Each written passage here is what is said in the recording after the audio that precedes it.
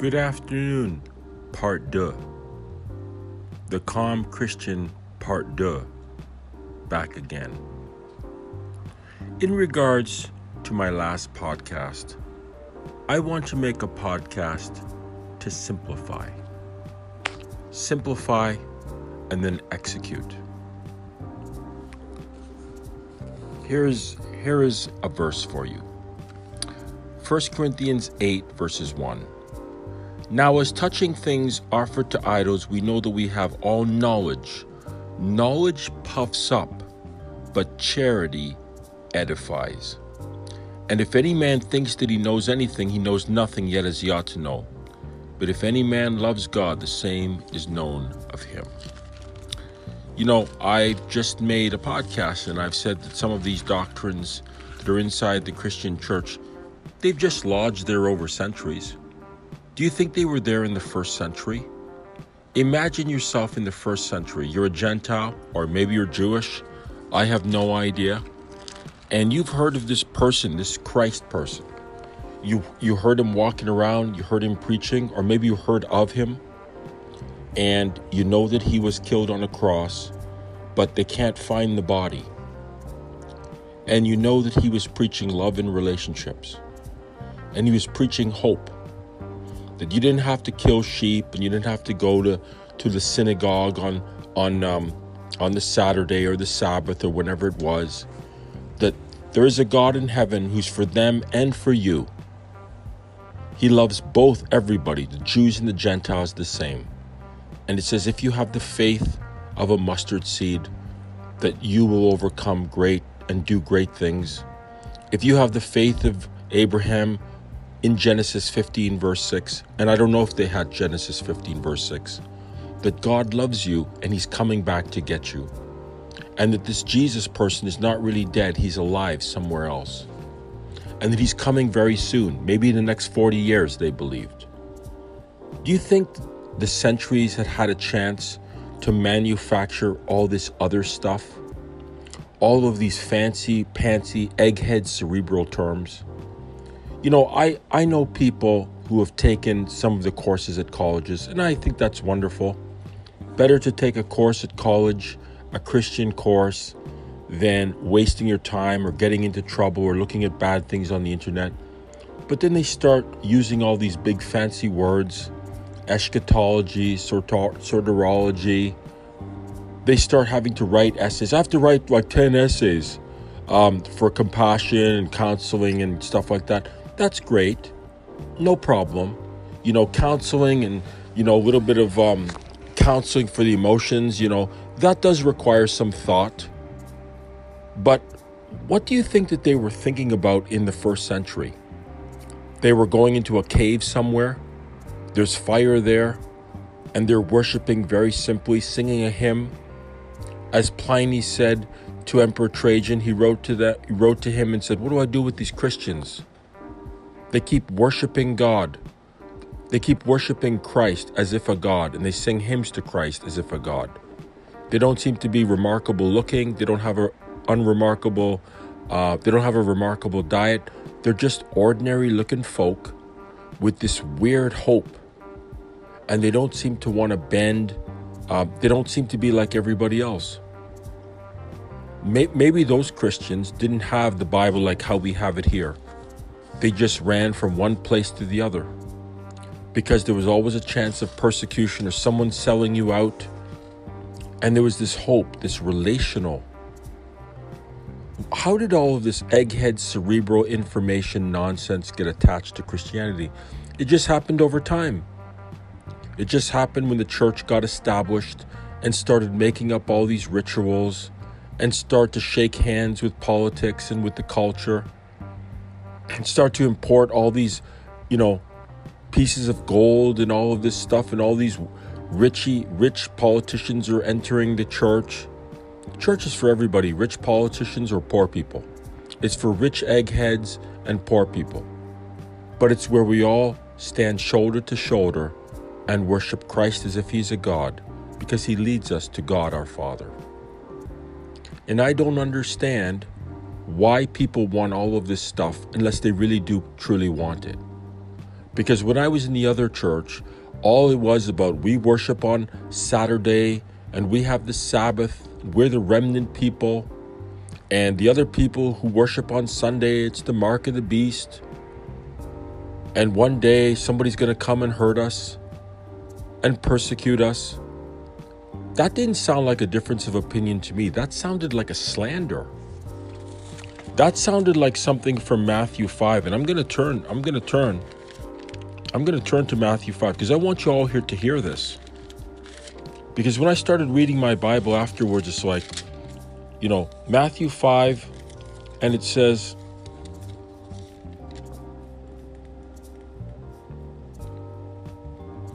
Matthew 5, I'm going to find it. So hold on a second. Hold on to your hats. It says here,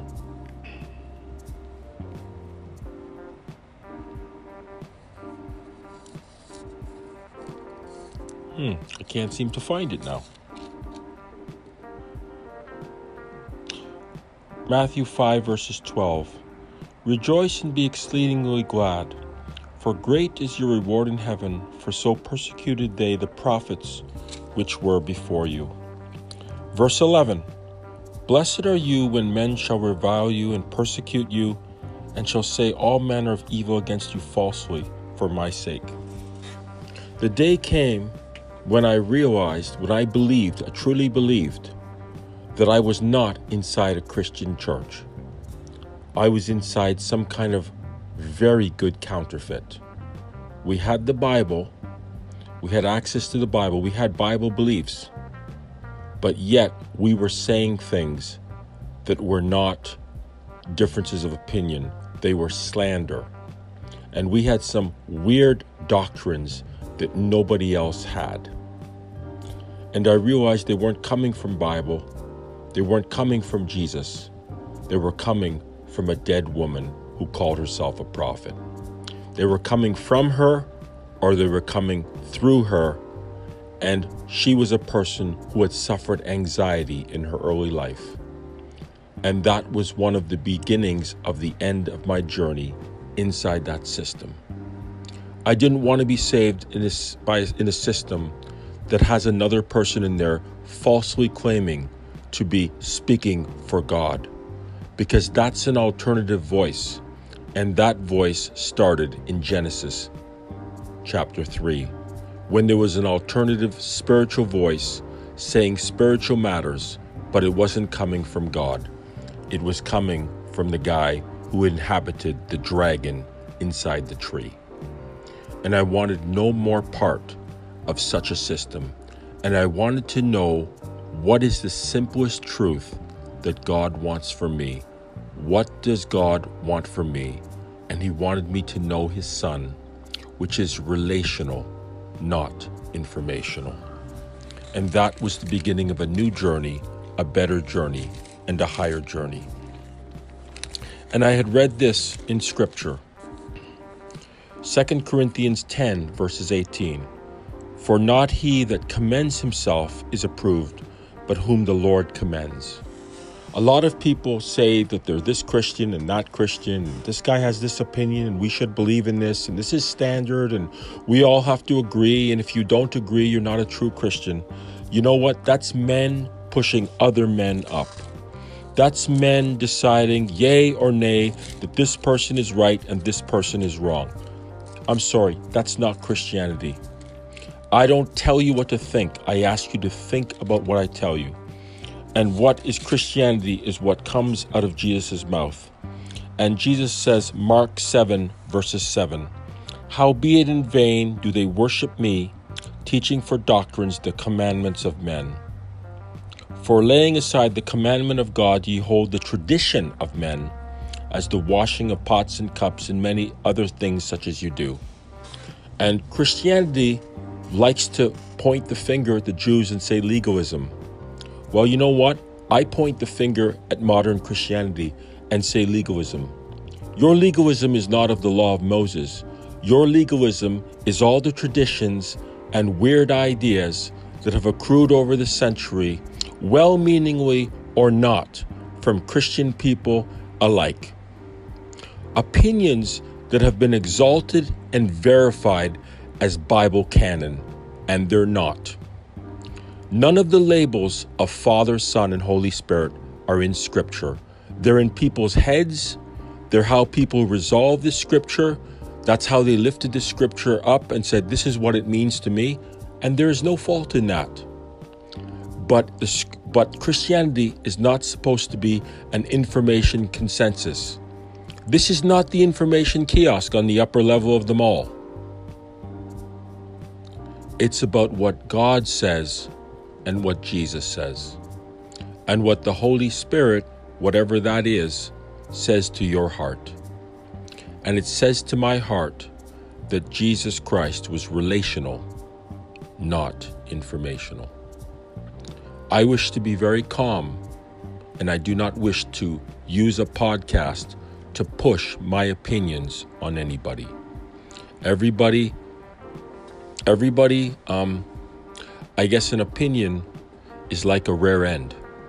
Everybody's got one, and you are entitled to yours, but you can change it. You can alter it. You can say, hey, that guy over there, he's got 50%. I like what he's saying better. Or I can amalgamate something from that person. Or I can take what is good from that person and leave the rest behind. The only thing that is not opinion is that Jesus Christ is the Son of God, that we serve God our Father through Jesus Christ, that Jesus Christ died on a cross to set you free, that his blood cleanses you, that he preaches other-centered relationships, not self-centered relationships. In the name of God, my will be done. It doesn't work like that. In the name of God, Jesus' will be done. And Jesus preaches prayer and communication with the Father, and trust, and trying to get along with other people, both Christians and not, and to sacrifice your own pride and your own ego. And you don't have to use big fancy words and step on other brothers and sisters with your pride and your ego to push yourself up. And that's why I feel I had to say what I said. I respect you if you want to be a Christian that believes in the Trinity. But when you call yourself a Trinitarian Christian, what I think that means to me is the Trinity is first for you and Jesus is second. All the things that start with ism are just men's opinions. Capitalism, communism, Adventism, Lutheranism, Calvinism, Arminianism.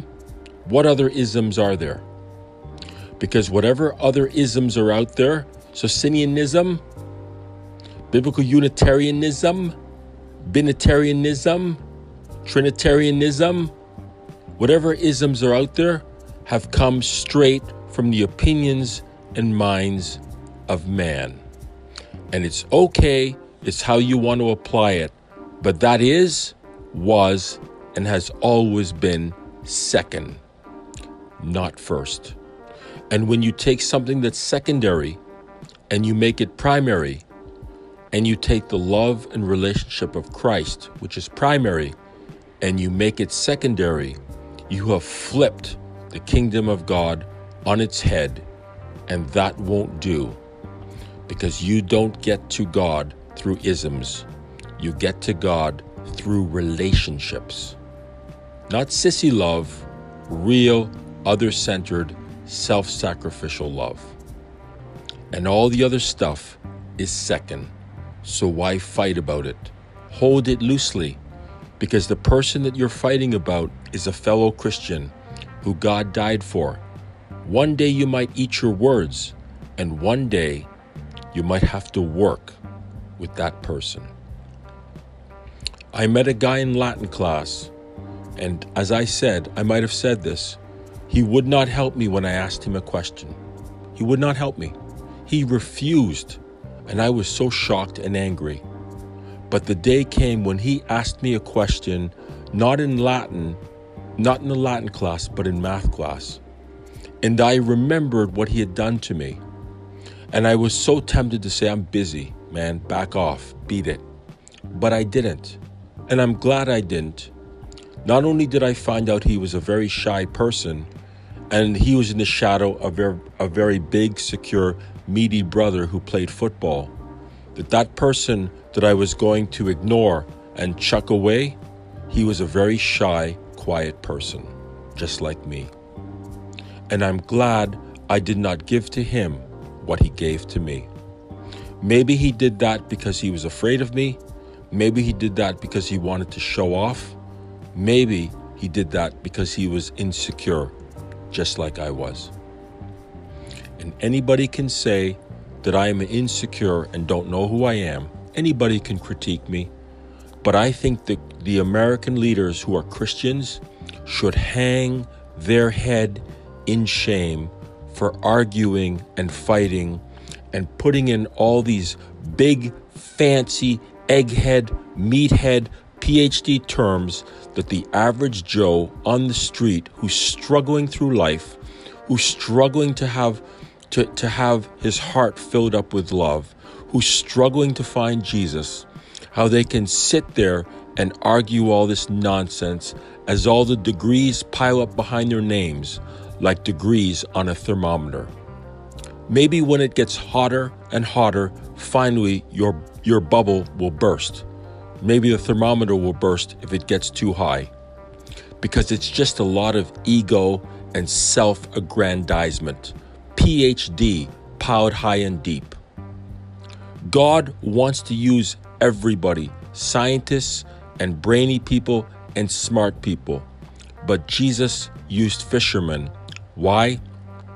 Because the smart leaders of his day, they could have understood what he said, but they refused because they were so full of themselves. I don't throw what I say at you. I give it to you for your future inspection and perusal. The meek shall inherit the world. Jesus said, "Come to me, I am meek and humble, and you will find rest for your souls." Numbers 12, verse 3 or 4 says that Moses was the meekest man on the planet. And when you bow before God, God says, "Humble yourself before me, and I will lift you up." But when you try to be full of yourself, you will fall flatter than a pancake, just like the devil. I want to close with this verse. If I can find it, I hope I can.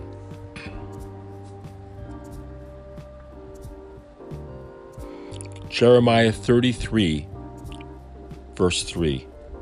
"Call to me, and I will answer you, and show you great and mighty things which you know not." God will give you what the world doesn't have: peace, love, joy, and wisdom. You can't get that from a gospel corrupted with ego, pride, and all of this cerebral egghead nonsense. Get rid of it all. You don't have to be right. People want to be right. You don't have to be right. God loves you, even if you might have it wrong. Surrender the pride and the ego to God.